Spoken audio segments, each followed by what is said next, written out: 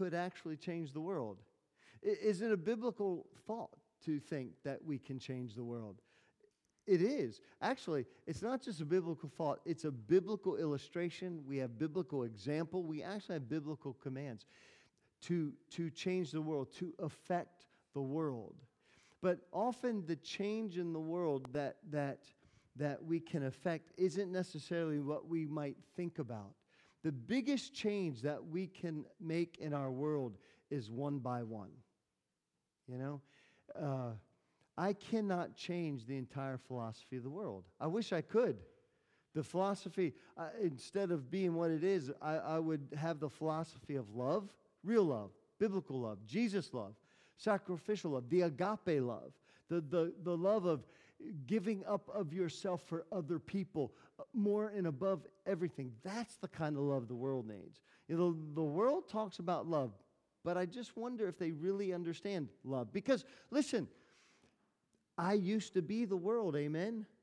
So was you, right? And your concept of love was different. Oftentimes, like for me, my concept of love is my love for me, love the things that I love, what I want, right? It was a me-centered love. But the Jesus-centered love is God and others, isn't it? What's the Bible say? That we're to love God, we're to love the Lord our God with all our heart, with all our soul, and with all our mind. And we're to love others as ourselves, right? Something to that effect? Loving God and loving others. That doesn't have a whole lot of room for just me love, right? Or the things that I want. I would change the world like that. I would change some laws. I would up the speed limit in Chiswick to 30, or at least 50, and not 20 as it was changed about a year and a half ago. I would change a lot of laws. Wouldn't you? What laws would you change? If you could change the world, what would you change in the world? Emily. Okay. No theory test for drive. Is that Ann?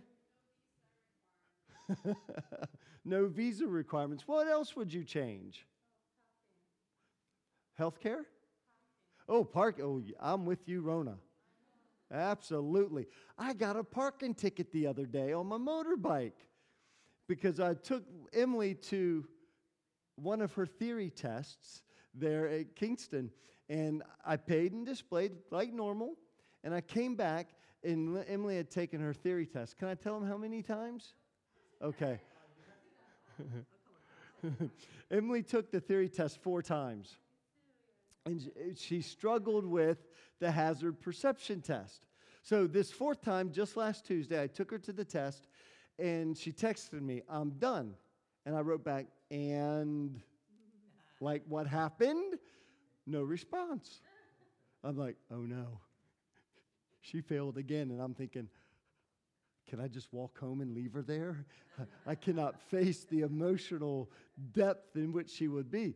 And so I'm looking and thinking, maybe she wants to surprise me. Ha, ha, ha. So I get there, and she's like just standing there shaking. Face is kind of red. And I thought, is she crying? And I walked up to her, and she goes, "I haven't even looked at the paper. I can't even look at it. Here, you look at it." She handed it to me backwards and upside down. And so it's taken me like 5 years to figure out where it says you've passed or failed on the exam. And I looked at it, and I went, and she starts crying. And I said, "Honey, I'm kidding. You passed. It says congratulations." So she changed the theory test. But I got a crazy parking ticket. And then I walked up to the warden. I said, "Why'd you give me a parking ticket?" And she said, "You need to rephrase that first." I said, "I'm sorry. Why did I get a parking ticket?" Because she said, "I didn't give it to you." And I said, "But okay, why? Because I'm happy about it." And she said, "Well, let's see. Well, you did pay for it." Oh. She said, "You put in the wrong reg plate registration. So my plate is LF15 BPX. I put in LB15 BPX." But she said, "Just fight it," or what's that word? Contest it. There you go. And you'll be fine. So it's good. I'm with you, Rona. Let's change parking. What else would you change? What would you change in this world? If it not laws, what? Lower taxation. What else would you change? Free, free housing. Jacob. Jacob is against electric cars. So, are there any other deeper issues that if you could affect the world for change, honestly, what would you change? I would change everybody's mindset so that they would think that there's nothing more important than life itself. You know? That they wouldn't kill little babies and they wouldn't discard old folks and leave them to rot and die. You know what I mean? I would change that philosophy, that they would love life. What else would you change? Anything? As a church, we are called to change the world, but not necessarily called to change taxation or change laws or change the things that they do out there. Because you know what? We can change all day long and make laws and actually make laws to make moral laws. Say, you can't drink, you can't hate, you can't do all things, these things. We can make those kinds of laws, but those will never change the heart. So even on the outside, if you change the laws and people on the outside, don't hate, don't get drunk, which means, drink driving. And do you know there are more people that die in car accidents by drink driving than any kind of other methodology of guns or knives or anything like that? Did you know that? Multiply thousands of people every year die in our nations because of drink driving. If we changed all these laws, do you know what? They will still sneak drink. They will still hate in their heart. They will still do the things that they want to do. So we're not called to make those changes. What we are called to do is to make the change in a man's heart, or to help facilitate a man to be changed in their heart. That's our Great Commission, to go and preach the gospel whereby people are truly changed, whereby people are made different on the inside, and then baptize them. Baptizing means allowing them the opportunity to declare to the world that they are following Christ and putting that old life behind them. That's the change that we are being called to make in this world. But guess what? We can't do it on our own. So when we've been looking at this transformational church, the church in Antioch, how it changed the world. It did change the world. Did you realize that the Jerusalem church never really on their own evangelized outside of their own nation? It wasn't until Peter with Cornelius that they actually went to evangelize a non-Jewish believer. But even after that, with Cornelius, the church didn't adopt an aggressive ministry outside their walls, outside their borders, to get the gospel to other people. So God did it for them. Do you remember how the Lord got the gospel outside the borders of Israel? Do you remember, Renee? You're probably thinking of some things, but you're not sure if that's the one I'm thinking about. So I'll help you out. Stephen and Saul. Remember? Saul started persecuting the church so badly that he was causing people to blaspheme Christ, and he was putting them to death. And the Bible says that because of the persecution of Saul that was happening, and because of what happened to Stephen, the followers of Jesus were dispersed from Jerusalem all the way up north and everywhere in between, from Jerusalem to Antioch of Syria. And that's about somewhere roughly between 400 to 600 miles distance that they covered. That's a huge amount of territory from Israel all the way up into what we now know as a part of Syria. That's how the gospel got outside their doors. They did not evangelize as a church beyond their borders. And that didn't happen until the church of Antioch. And when the church started in Antioch and it grew, Barnabas and Paul by now, Barnabas and Paul, well, still Saul, but eventually, you know who I'm talking about, right? Barnabas and Paul spent a year and a half teaching, exhorting, and guiding that church. The Spirit of God got a hold of the leaders of that church, and the Spirit of God said, separate Paul and Barnabas for the work of the ministry and put your hands on them, pray for them, and send them out of this joint and let them go and tell the world about Jesus. That's how the gospel dispersion around the world began. And it all began with the Spirit of God working in the believers of that church. The Bible tells us that that church had power, that those believers in Christ were influenced, were obedient to, were yielded to, were guided by the living Spirit of God that was in them. They had a relationship with Him. They had a living relationship with Him. There was such a relationship with the Spirit of God amongst those believers that it changed them. They were Gentiles predominantly, not solely, but predominantly Gentiles. They were the dogs of the world, according to the Jews, but they were the ones that sent support back to Jerusalem when they were in need, and there was a famine down there. The Spirit of God was moving greatly in that church. Do you know what I'm describing here? There was a filling and power of God working in their lives. So, when it came time for them to obey and send Paul and Barnabas out, they did it. And that one act of obedience eventually changed the entire world, because the gospel began to flow throughout the world. And folks, from that church, it eventually got to here. Amen? And that's due to the filling and the power of the Spirit of God. You want to change the world? To change the world, we need to do what God has called us to do. And to do what God has called us to do, put the gospel out there, means that we need to have the power of God inside of us. We need to be yielded to God exercising His power within us by listening to Him, by obeying Him, by doing what He wants us to do. We as Christians, if you're talking about the filling of the Holy Spirit, it's not some second act of God that comes on a Christian. The filling of the Holy Spirit is not a flamboyant outward show by God's presence inside of you that people see. The power of God is simply God working inside of you in a, let me see if I can use this word.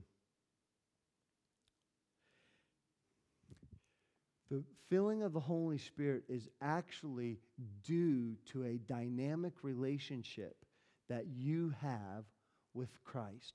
In other words, a living, active relationship with God produces or allows the Spirit of God to work inside of you as we do not grieve Him. That is the filling of the Spirit of God. There's no speaking in tongues. There's no flamboyant outward showing of the Spirit of God. It is simply a power that is working inside of you, and it is through that power that changes the world.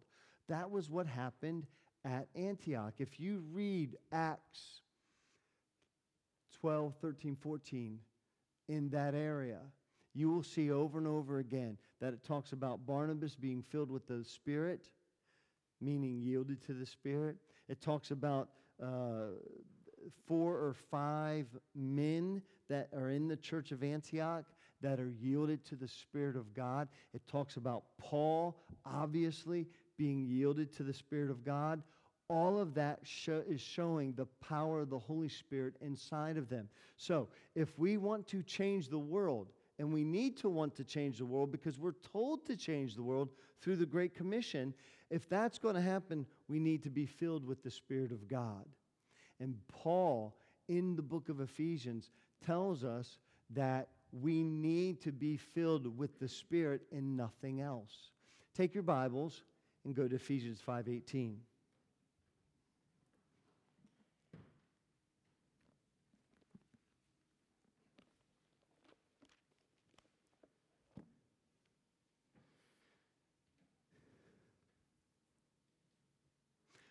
Let's just back up a little bit. And turn me down just a hair. I think I'm hearing an echo. Thank you. Let's go back to verse 15 just for context. It says, "See then that you walk circumspectly, not as fools, but as wise, redeeming the time, because the days are evil. Therefore, do not be unwise, but understand what the will of the Lord is. And do not be drunk with wine, in which is dissipation, but be filled with the Spirit." Let me read that again, and I'll define some of the words. Paul says, don't be drunk with wine, which leads to reckless actions, dissipation, but be filled with the Spirit. In this verse, the apostle issues a command. Listen, he issues us a command. He says, you are to be filled with the Holy Spirit, with the Spirit of God. It's as forceful of a command as you can imagine in the Word of God. I mean, you might not actually be able to find in the Greek understanding a more forceful command in the New Testament than to be filled with the Spirit of God. It's on the equal bounds, really, as other commands that we find in Scripture where it says, run from sexual immorality, flee lust. Run away from that stuff. The strength of that command we understand, right? Run, run, run. Don't get near it. Don't touch it. Don't let it touch you. Just don't tempt it. Don't test it. Don't even take a peek at it. Get away from it. That same strength of command is to us Christians as saying, be filled with the Spirit of God. Not with wine, be filled with the Spirit of God. It's also equal to this command, which is not so much negative, more positive. Real quick, turn to James chapter 1, verse 22, if I can find it.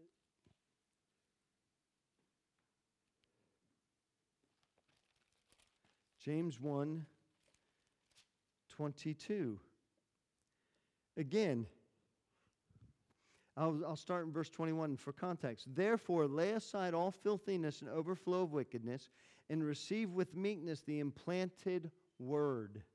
I like that. Which is able to save your souls. But be doers of the word. Do you hear that command? But be doers of the word and not hearers only. That is a strength of a command that Paul says, listen, you don't have an option. If you want to be in obedience to God, if you want to obey the Scriptures, then you must, I lost my page, but you must be doers of the word and not just listening to the commands. You must obey them. So the strength of those two commands, they're not an option for us. You can't sit down, well, you know what, I might think about not getting around lust. Well, I might think about just doing the Word of God and not only hearing it. There are no options there. So the strength of the command where it says, be filled, don't get drunk with wine, which leads to reckless actions, but be filled with the Spirit. That command to be filled with the Spirit is in equal bounds with those two commands and other commands of the Bible, which means this. Guys, we don't have an option here. All of us are to be filled with the Spirit of God. Problem is, don't watch God TV to explain to you what being filled with the Spirit of God is. Read the Word of God. You know what really being filled with the Spirit of God is? It's having that dynamic relationship with Christ. It is having a living relationship with Jesus where you and I are humbled to His leadings, that we're obedient to His leadings. I'll talk about it in a moment, but it really means to be acquiesced to God's working in your life. That's what being filled with the Spirit of God is. Now, Paul uses a really strange verse here, Ephesians 5:18, to issue this command. The problem is, to be filled with the Spirit of God, there is no specific formula in the Bible to be filled with the Spirit. Paul simply says, and there's other places, but he simply says, do not be drunk with wine. In other words, don't allow other things to influence your actions. Because what does wine do? What does alcohol do? As soon as you drink it, no matter what your opinion is of alcohol, and I'm not talking about that today, but no matter how much alcohol you would take into your body, we talked about this a little bit the other day, no matter how much you take in, it affects you.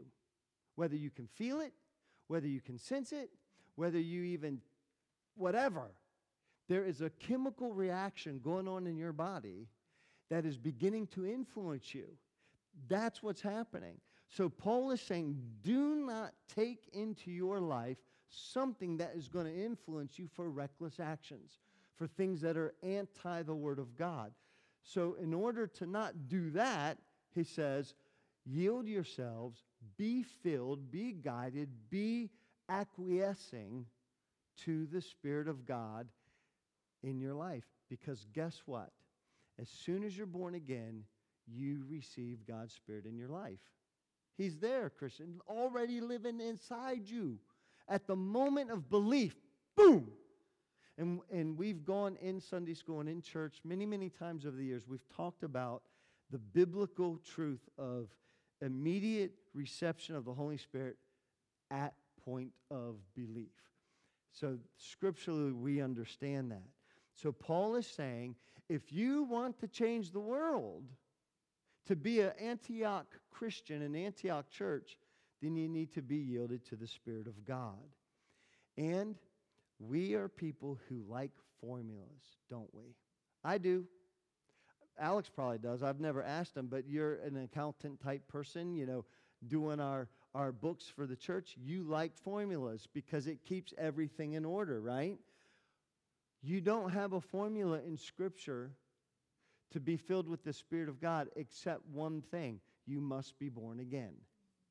You get saved, you get the Spirit of God. But I got a question for you. And we're not going to finish this lesson today, so I'm not in a hurry. I'm just going to take it as we go. Because we must change this world. But we can't do it, Marcy, through laws. We have to do it through people. And the only way we can do it through people is by the gospel of Christ. And the only way we can really see the gospel of Jesus working in this world is if we're yielded to the Spirit of God to listen to God, as he did the church in Antioch when he told them, hey, send Paul and B out on this missionary journey. So we need to be as yielded to that Spirit of God to say, what did you say, Lord? Go talk to that person. God, help me do that. What did you say, Lord? You want me to do this? We need to be listening to the Spirit of God through his word, through teaching and preaching, through the guidance of other godly Christian people in our life. We need to listen to the Spirit of God that's working inside of us. And we need to be yielded and obedient to that, to him. So let me ask you a question. Why do you think the Bible actually doesn't give us a formula for being filled, but only shares the aspects, what being filled looks like? Why do you think it doesn't tell us a formula? Think about it, because I bet you would get the answer if you think about it.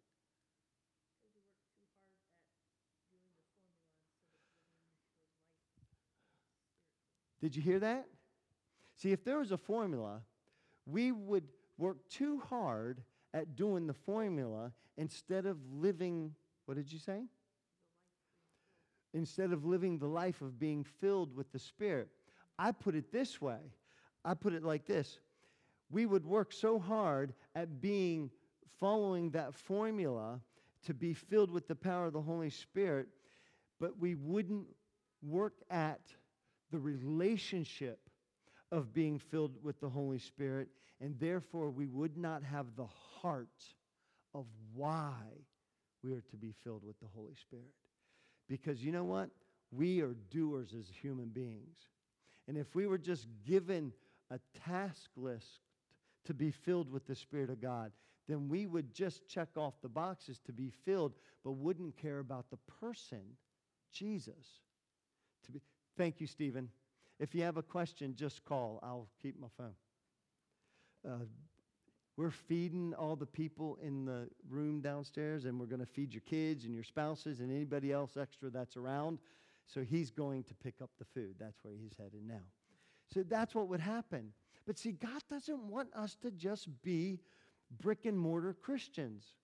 A slab of prayer, a brick of Jesus, a slab of Bible, a brick of church, a slab of this, a brick of that. That's not what he wants.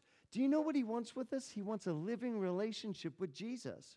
He wants you to love him and to experience him and to obey him and to walk with him and to sense his presence in your life.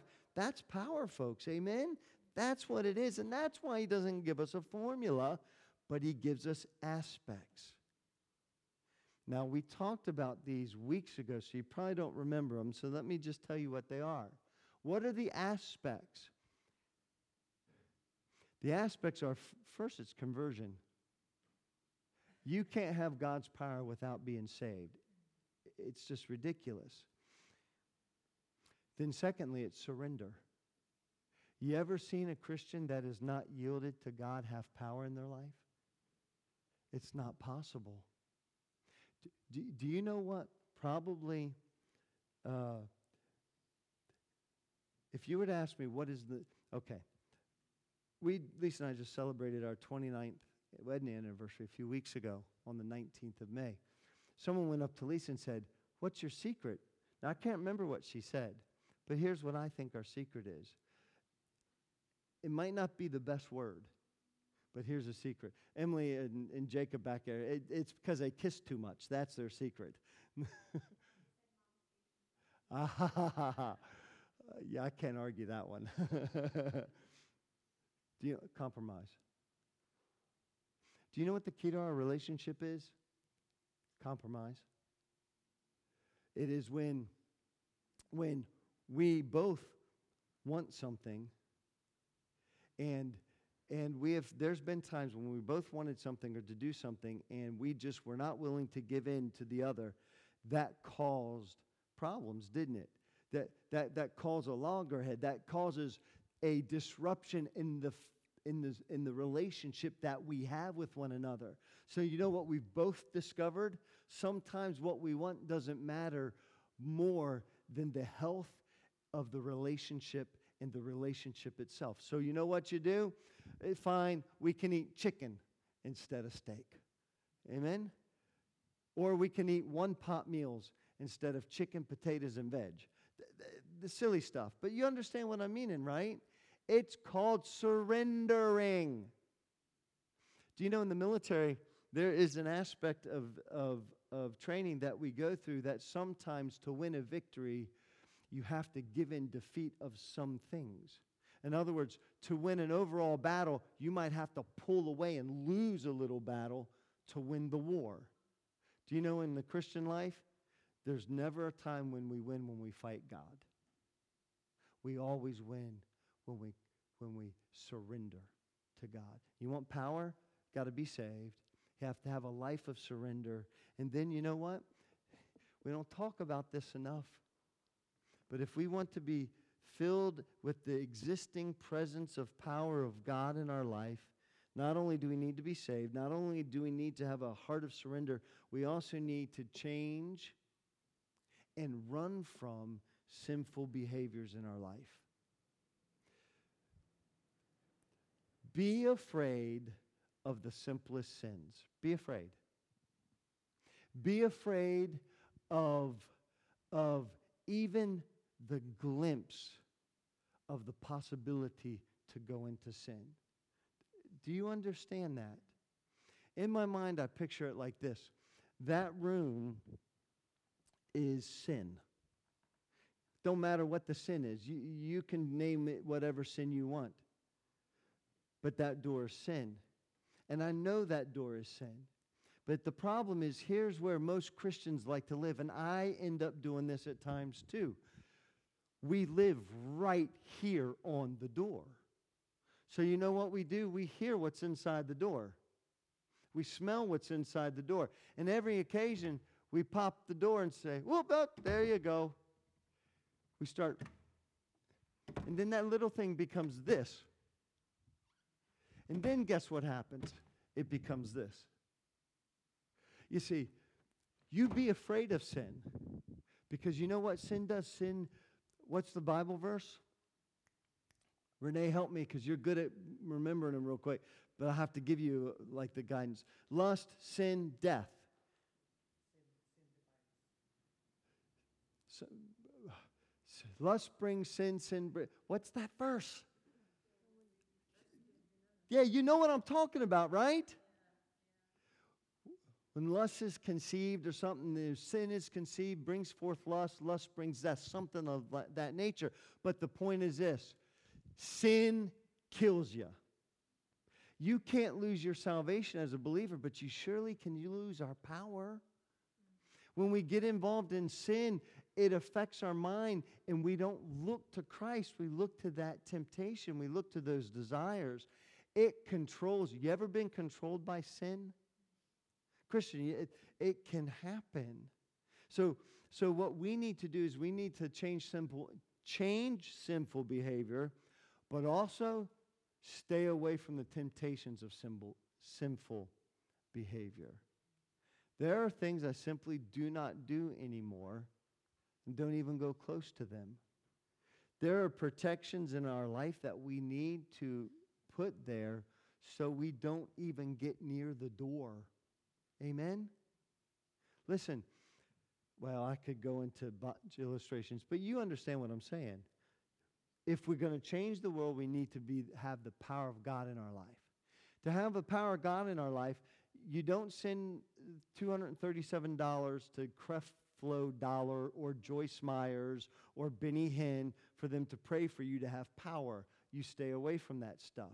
You don't say, well, I need to pray 3 times a day and read my Bible 62 times an hour and, go to church 500 times.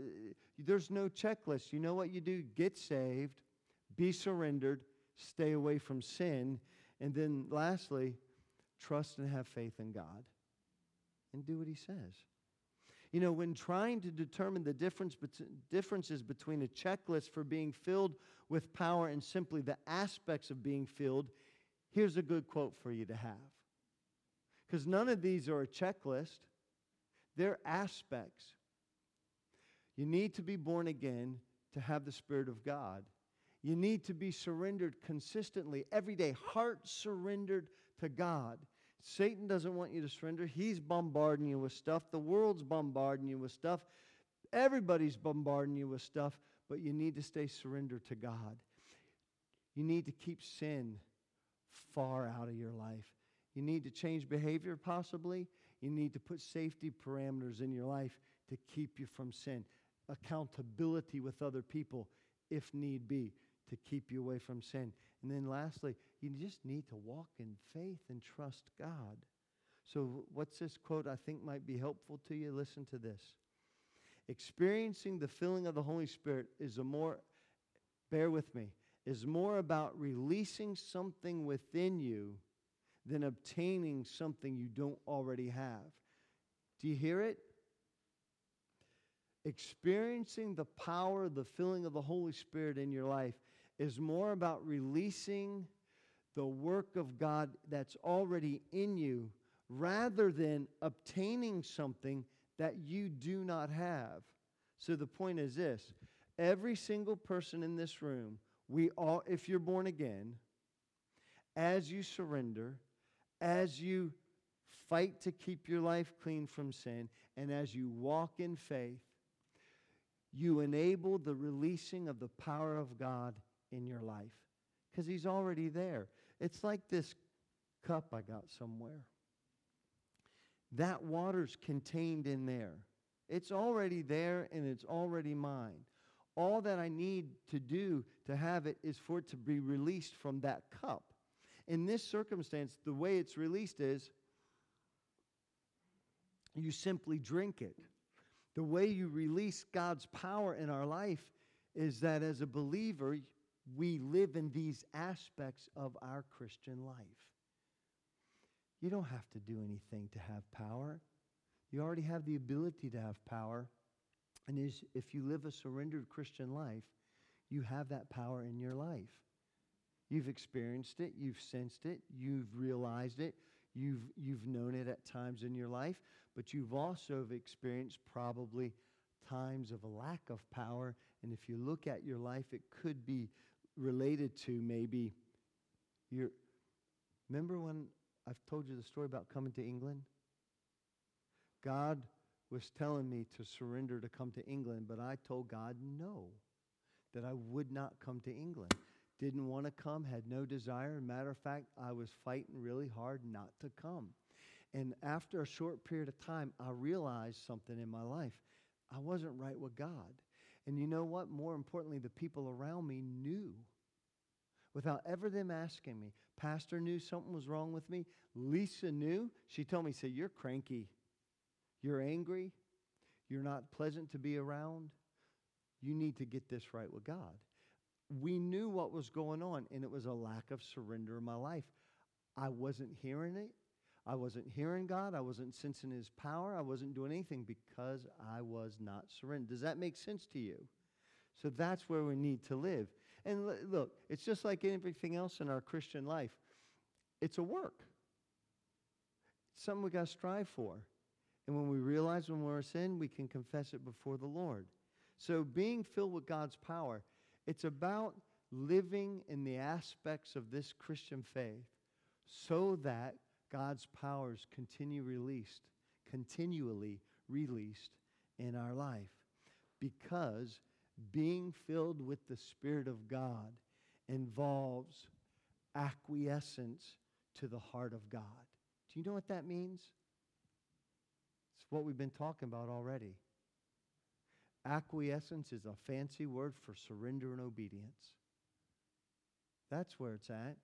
Do you know why I think a lot of Christians lack the power, the presence, the acknowledged presence, the sensing of God in their life? Maybe because there's something wrong in our life. And maybe we need to look at that. Hey, are you so sensitive to the Spirit of God that you hear His voice in the preaching and teaching?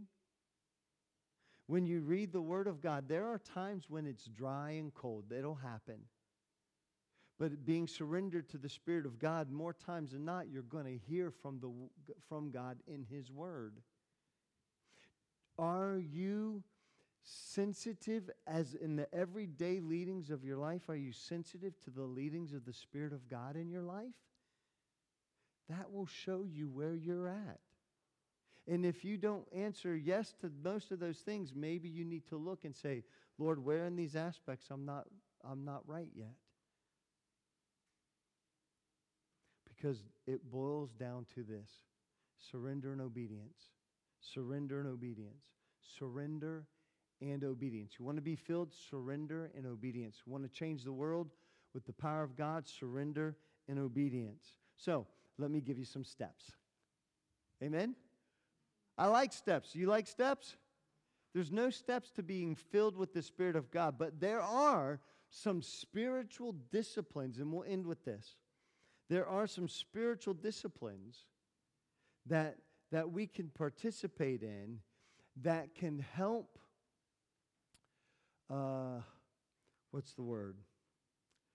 bring about a walking with the Lord that brings about the power of God in your life. So everybody look up at me.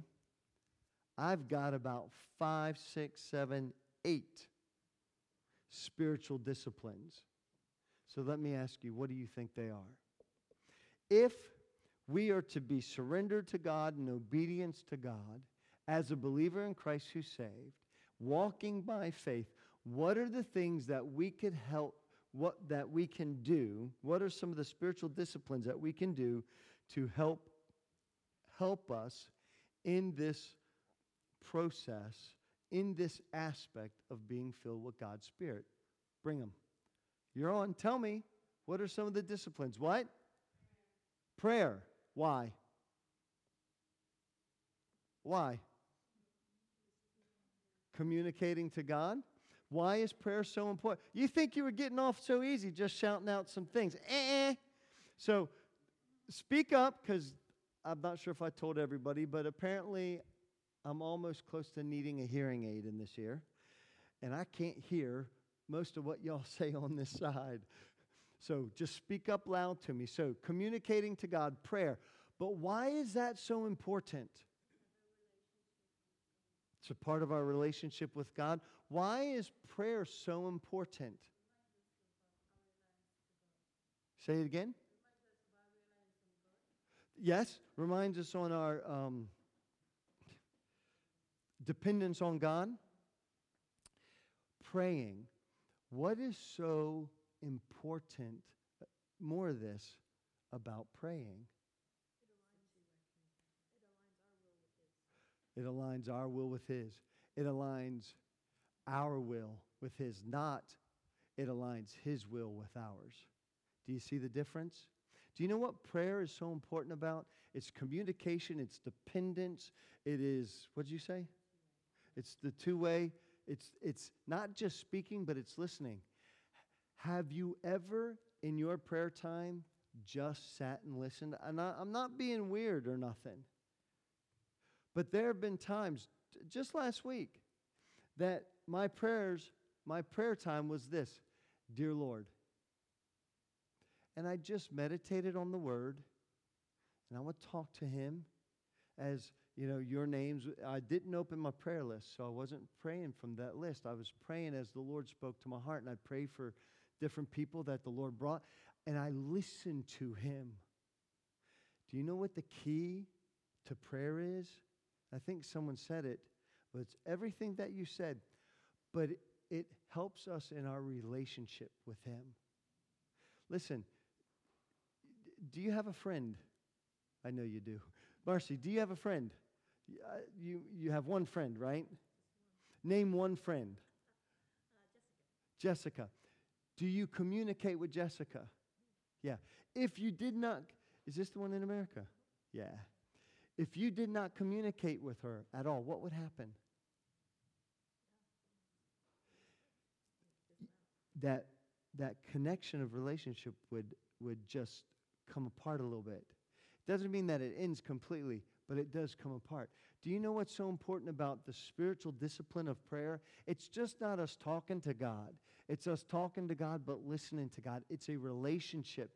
It's having that communication that keeps us close together.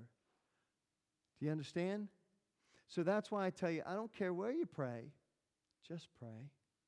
I don't care if you have 20 minutes at home or an hour at home, or if you do it wherever you do it. Just talk to God. Do you know, oftentimes I have a prayer time, but the majority of my prayers is all day long, just as they come. Is that how you do it as well? I bet it is. Listen, you got to keep that up. 8:30 in the morning when the Bainans are driving from Kent or wherever you live. Is it Kent still? But it's Crawford or Crowley or Cornwall. What's the name of the place? See, I knew it was a C. As you're driving in from Cranbrook, that hour and a half, I bet there are times when I'm sleeping and the kids are sleeping and you're talking to Jesus. 10 years, I guarantee you that there's been times, or vice versa. Renee's sleeping and I'm talking. I don't know. But you need to talk for that relationship and that communication. It's a spiritual discipline. And if you're not talking to Jesus, there's a problem in your relationship. Let me explain. Lisa and I have a pretty good relationship. Not perfect. Kids know. Sometimes my wife's not right about things and I have to straighten out. I'm kidding. But do you know what the success of our relationship really is on? We talk. We communicate. Sometimes we just go up to Costa or something just because she's had kids too much of the day and she needs adult conversation. And it's in those times that she pours her heart out, and I listen. And there are times when I talk and she listens. There are times that we both talk and we're just talking. Do you understand what I'm saying? I spent a lot of time on this, but you've got supplications. You've got all kinds of different prayers in the Bible. You've got times of prayer. You've got places of prayer. But the point is, you need to pray. If we want power, we need to talk. And it's in those times that Lisa and I have talked where we've gotten to the issue of a problem, or we've gotten to the answer of a problem, or we've communicated through a trial or a challenge. Do you understand what I mean? That's what you need to do with Jesus. You need to talk to him. That's discipline. One. Got another one? We got 10 minutes, so we'll take the time. But give me another discipline. Not steps, but a discipline that we do so that we can enable ourselves to have a relevant, dynamic relationship with the Lord whereby we sense his power in our life.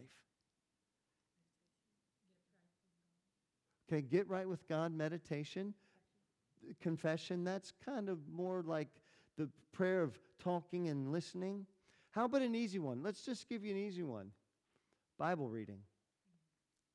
There is no other greater discipline that I think is devalued in the Christian life than Bible reading. Do you know, I think a lot of Christians think, if I can, when I'm reminded to, if it fits into my schedule, that's when I read my Bible. I'm not attacking anybody, but I think if I ask publicly, if you've read your Bible 7 days, most of us would not say 7 days this past week. Amen. I imagine that at least 40% of the church, by talking, by reading, by seeing other statistics, I imagine 40% of the church, believers, real believers in Christ, only read their Bible 3 to 4 times a week.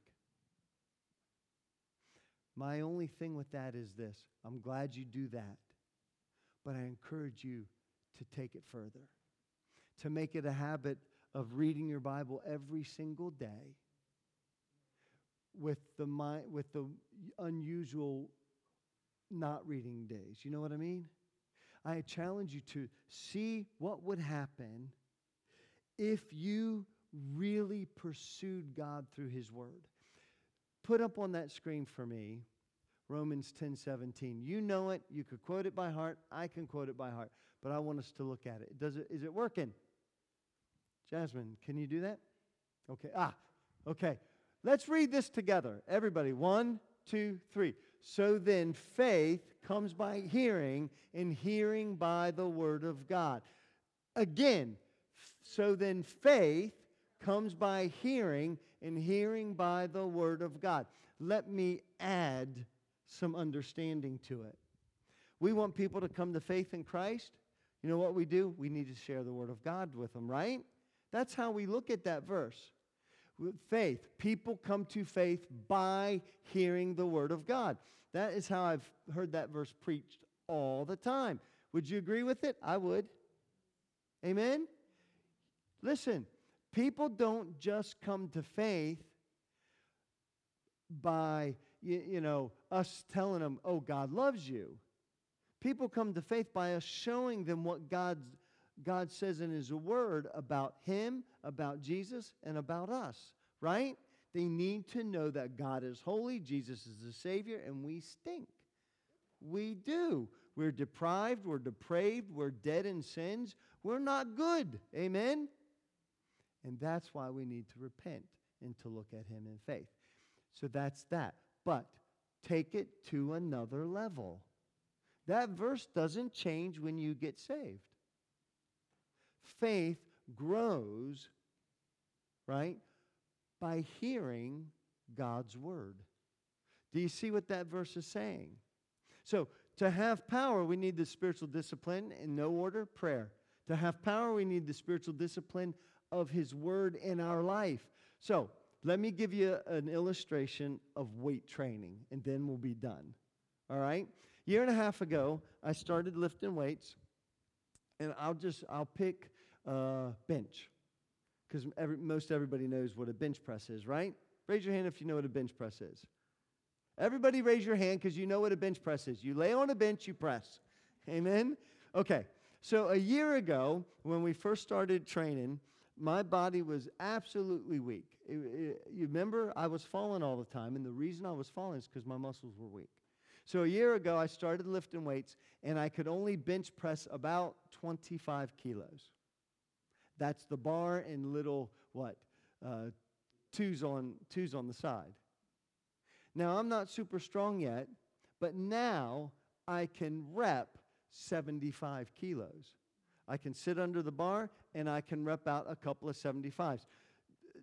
Jerry can do, about 90? 100? That's my goal when I grow up one day. I will do 100. You know? But here's the point.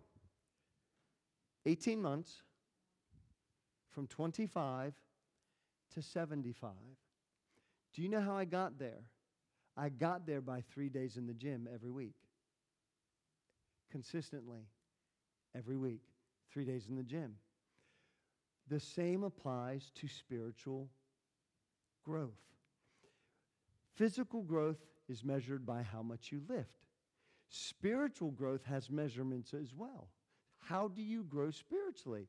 One of the main aspects of spiritual growth is right there.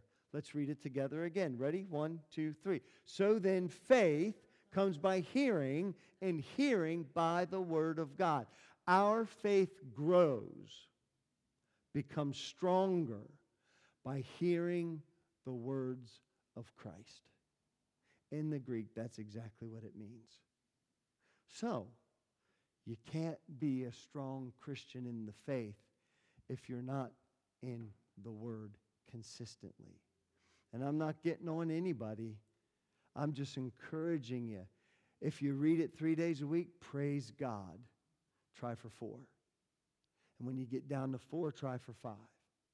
And then try for 6. And then try for 7. And make it your goal to just read it every single day. And you know what? You don't have to read 3 chapters a day, even though your U version typically has you at 3 chapters. Read something, but read it systematically. I encourage you, don't do this. Ready? What am I going to read today? And just then, while she was still talking to the king, the prophet came. You never know what you're going to get. It's a good thing that you didn't find the verse, and, she took the nail and drove it through, what's his name? There you go. That guy's head. I mean, you don't want to read that way. Do you know you want to read systematically? Start somewhere, finish somewhere. I encourage you, if you've never read the Bible, don't start in Genesis. Start in Matthew. Read the New Testament. Go read an Old Testament. Go back and read the New Testament. This is not a speed drill. This is a life drill. All right? You want to do it for life. So, we're talking about being filled with the Spirit of God. There's no formula, but there are some aspects. And in those aspects, there are some disciplines in our life that we can follow. We've talked about prayer, communicate to God, speak to Him, listen to Him, and read the Bible. Praise God, you read it every day. Keep it up. Keep it up and just press on, because your faith comes by hearing God's word. Lord, we love you, and we are so thankful for the work you do in our life.